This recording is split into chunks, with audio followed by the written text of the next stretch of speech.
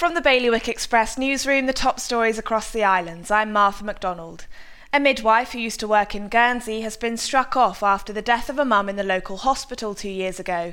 After being initially suspended following the fatality, an investigation into her misconduct has resulted in her being struck off completely. Staff shortages at Jersey's airport have led to temporary closures in the W.H. Smith shop.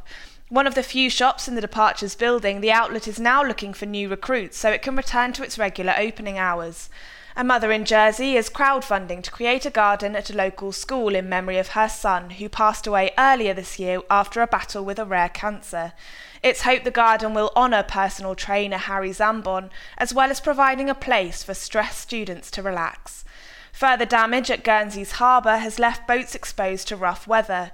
Left unprotected by the broken wave wall, moored vessels are now vulnerable to rough waves and high winds.